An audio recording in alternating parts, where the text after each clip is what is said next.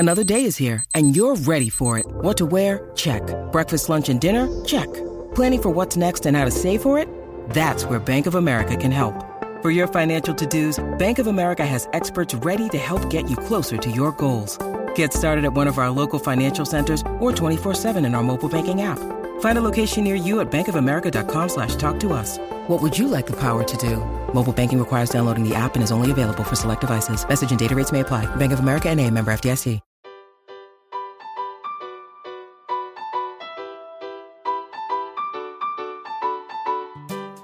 Welcome to the Homeschool with Moxie podcast, where our goal is to inspire and encourage you with actionable strategies to take you from overwhelmed to confident in your homeschool adventure. I'm your host, Abby Banks, and this is episode number 60. This episode is brought to you by my geography mini lessons, which you can find at 41more.com/shop. These mini lessons are great to use for elementary age kids all the way up through middle school. And what's even more helpful is that you can use them to homeschool multiple ages together. There's no reason that all your kids from different varying grade levels can learn about the same kind of topics all together. And this is one way to simplify your homeschool. So I know that geography and geography themes, which remember, geography is more than just where is this place on a map, but it's like human environment interaction, it's regional differences, it's all these things, language and economics and the form of government, all of these things go into the study of human and physical geography. So I've created some mini lessons, which are easy for you to just open up, use it, video links, hands-on projects, some fun activities that'll get your kids excited about geography and some of the things that they see how geography impacts their everyday life. So check out these geography mini lessons at 41more.com/shop, or I will also put a link in the show notes, which you can find at 41more.com/60. Welcome to episode number 60. And today I wanted to talk about how to simplify your homeschool. This is one of the topics I really love to emphasize because I see a lot of parents who are just starting out with homeschooling, or maybe some who've been doing it for a while, but they're just making things so much harder than it needs to be. And I know homeschooling takes a lot of juggling, a lot of organization, but at the same time, there are some tried and true ways that you can simplify things so that you don't feel overwhelmed and that you can actually enjoy your everyday routine with your kids. So in today's podcast, I want to talk about the 4 top ways that I would love to see you simplify your homeschool if you're feeling overwhelmed. If you're listening to this in real time, you might be at the end of your school year and starting to plan for next year. So whether you've homeschooled before and just need to change things up, or maybe you've never homeschooled yet and you want to know, how do I get started on the right foot so that my homeschool is simple? It's not over-cluttered or overwhelmed. I'm hitting the big things I need to do and not fretting about all the little details. So if this sounds like a great topic, keep listening. Everything I mention, I will link to in the show notes at 41more.com/60. All right, let's jump right in. All right, the first key to simplifying your homeschool, I feel like it has to be the curriculum that you choose. Some curriculum is amazing, but it might be made for a classroom teacher. So they expect you to get the teacher book, they expect you to read the lesson and then figure out how to teach it to your kids, and then your kids have to do the assignment. It's just so complicated. You don't need that kind of curriculum when you're homeschooling. So if you can find open and go curriculum, either things that are written directly to your child, or if they have a teacher book, it's not over crazy. It maybe even gives you like a script to follow to help you teach your kids. Because let's face it, you're not going to be an expert on everything. You're going to learn as you go. That's okay. You don't have to be a professional teacher to be able to homeschool your kids. So that's why I'm saying don't pick a curriculum that expects you to have to craft your own lesson plan every day for each of your kids. That will drive you nuts, and it will take so much time that's not necessary. So what is an open and go curriculum? That just basically means there's not all this prep for you as the mom. You pick up where you left off the last day, and you say, okay, we left off here. Let's do the very next thing. I'll give you some examples of curriculum that does this for us. Obviously, I'm just going to give you a few examples. There are hundreds of more out there, and you can find them. I'll also link to KathyDuffyReviews.com, which is a great place to kind of get homeschool curriculum reviews. If you want to hear a little bit about what makes them great or who they're good for, that's a great place to check out. But for example, we love All About Spelling. All About Spelling has levels 1 through 7, so approximately first grade to seventh grade, but of course it's not grade level. It's whatever your kids need, right? So you could have a third grader that's working on level 6. It doesn't always correspond to their grades, but it's an open and go curriculum. So I don't need to figure out what I'm teaching that day. We open it up and it tells me, go over this concept. Have your kids write these words, see if they know how to spell this. Use the tile board to spell these words and learn the phonetic reasons they're spelled this way. All About Spelling is such a simple curriculum to use, and so we love it because it's open and go. Another curriculum in the English language arts field as well that's open and go is Writing with Skill. And we absolutely love this writing curriculum because it's written to the students. So this is essentially for middle school, and I don't sit down with the kids. Now it'll say check your work with your instructor, or if the kids don't understand something, they ask me.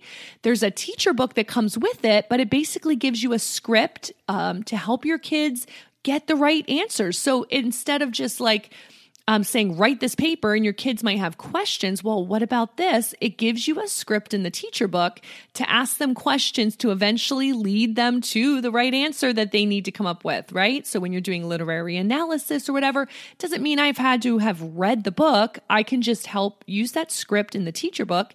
It helps me teach my kids. But on a daily basis, my kids pretty much open up Writing with Skill, and they can do it all on their own. So that's an example of open and go curriculum.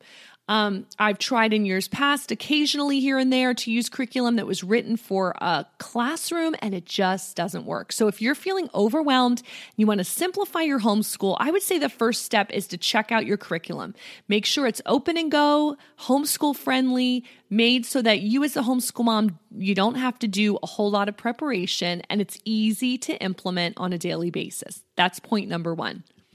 All right, point number 2 is going to be basically make sure that your kids are working harder than you are. So that means probably you're going to want to use notebooking or narration as the spine of a lot of your homeschooling. Now, this is mainly K through 8th because high school, it's going to be a little different. The courses are a little more rigorous, and you might have a little more of lectures they have to listen to or textbooks they're reading and taking notes, although high schoolers can also use notebooking in a very effective way. So it's maybe actually does apply all the way through 12th grade. But what does this look like on a daily basis? Well, I know that there are some of you out there that are spending all weekend on Pinterest looking for printables, and you're printing them and you're organizing them, and your kids have these piles of worksheets, and it might work okay, but you're probably working way too hard. If you want to simplify it, have your kids produce the work. So basically, this works really great in science and history especially, right? You may have a math workbook because that's just the nature of math, and you're practicing some skills in math and you're kind of doing a page of math every day. But what about science and history especially? If your kids are reading a biography about someone for history, or you have a textbook you're using as your spine, or an like a science encyclopedia or history encyclopedia with lots of great information and pictures, have them read the section for the day. Have them tell you back what they learned. That's simply narration.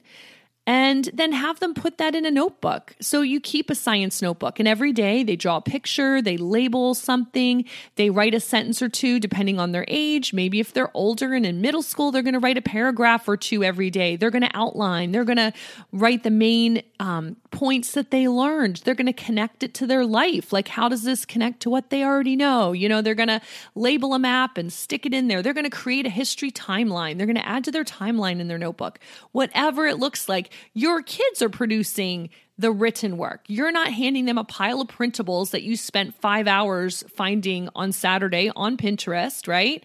you're going to actually they open up their notebooks, they read the section, they record what they learned. It's like a scrapbook of their learning. That's basically what notebooking is. It can be just a spiral cheap notebook from Walmart. It can be a 3-ring binder that you put notebooking pages in, whatever works for you.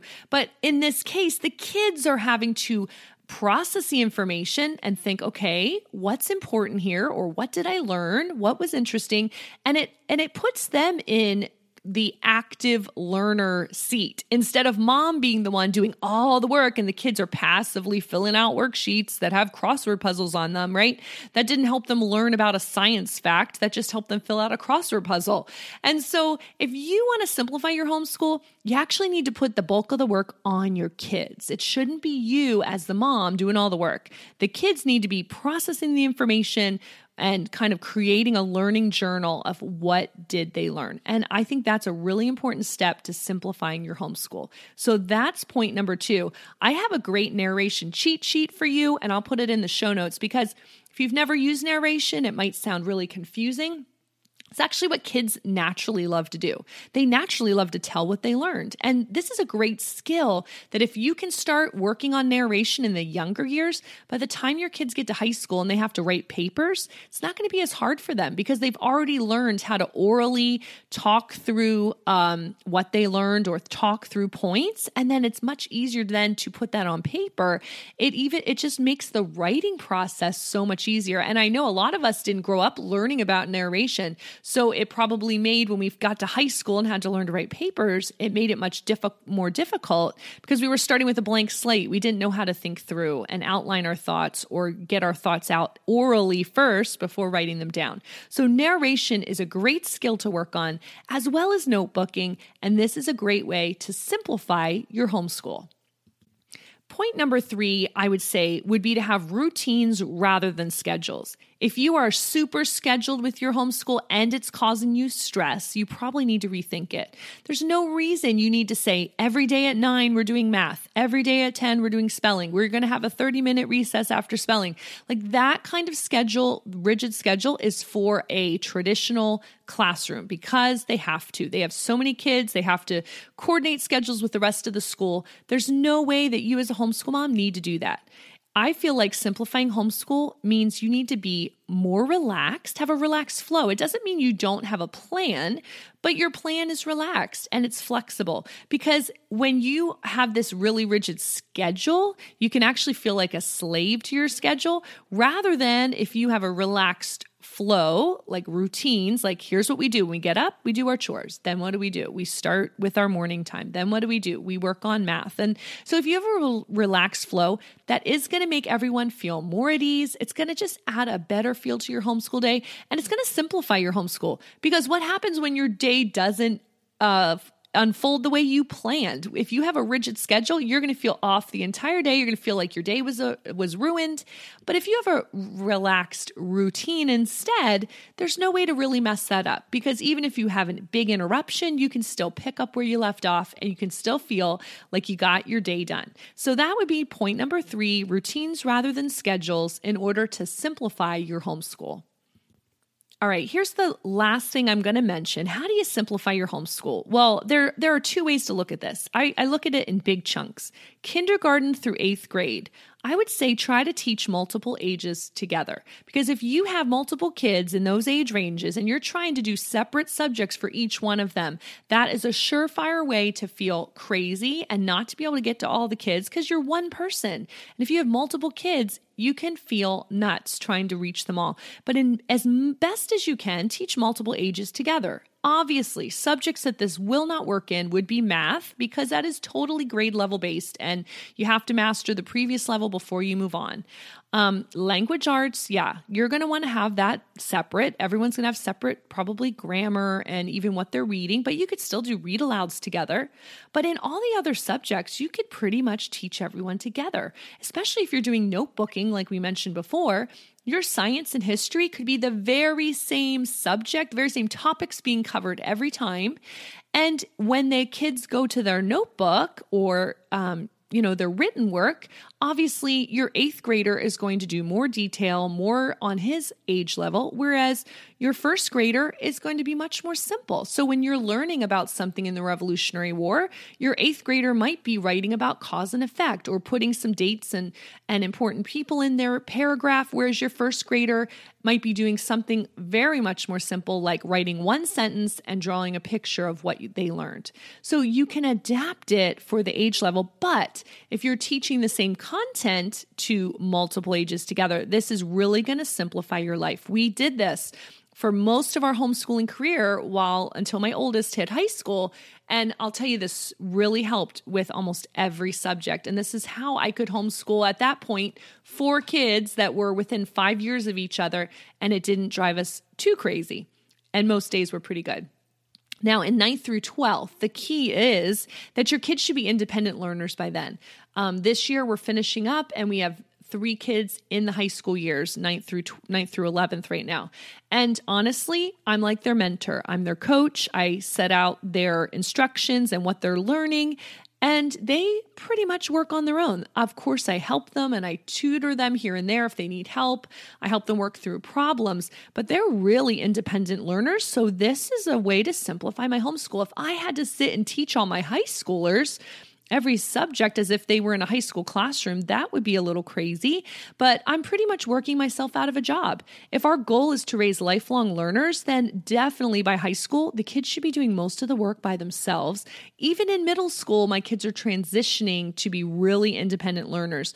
So it's really only the K through maybe 6th grades that you have to be much more hands-on with the kids. But the older the kids get, the more responsibility they take, and you're working yourself out of a job, and that is the goal. We don't want our kids to be passive learners waiting for the teacher to pour information into their heads. We want them to be able to be active and pursuing that information, learning how to learn, and that is the goal. So I think these are 4 great ways to look into simplifying your homeschool if you feel like you need a change.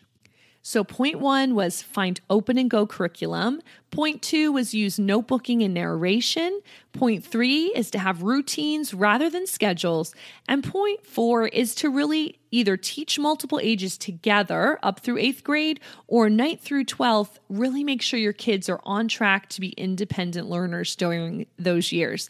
So I'm going to link to a whole bunch of resources for you. If you want to look into any of these topics that we mentioned, you can find the show notes at 4onemore.com/60. Thanks so much for joining me. Don't forget to subscribe to this podcast so you know when they come live. And if you have a chance, leave us a rating or review. It will help other moms find the encouragement and inspiration they need. Thanks again for listening to this podcast. And in the meantime, happy homeschooling.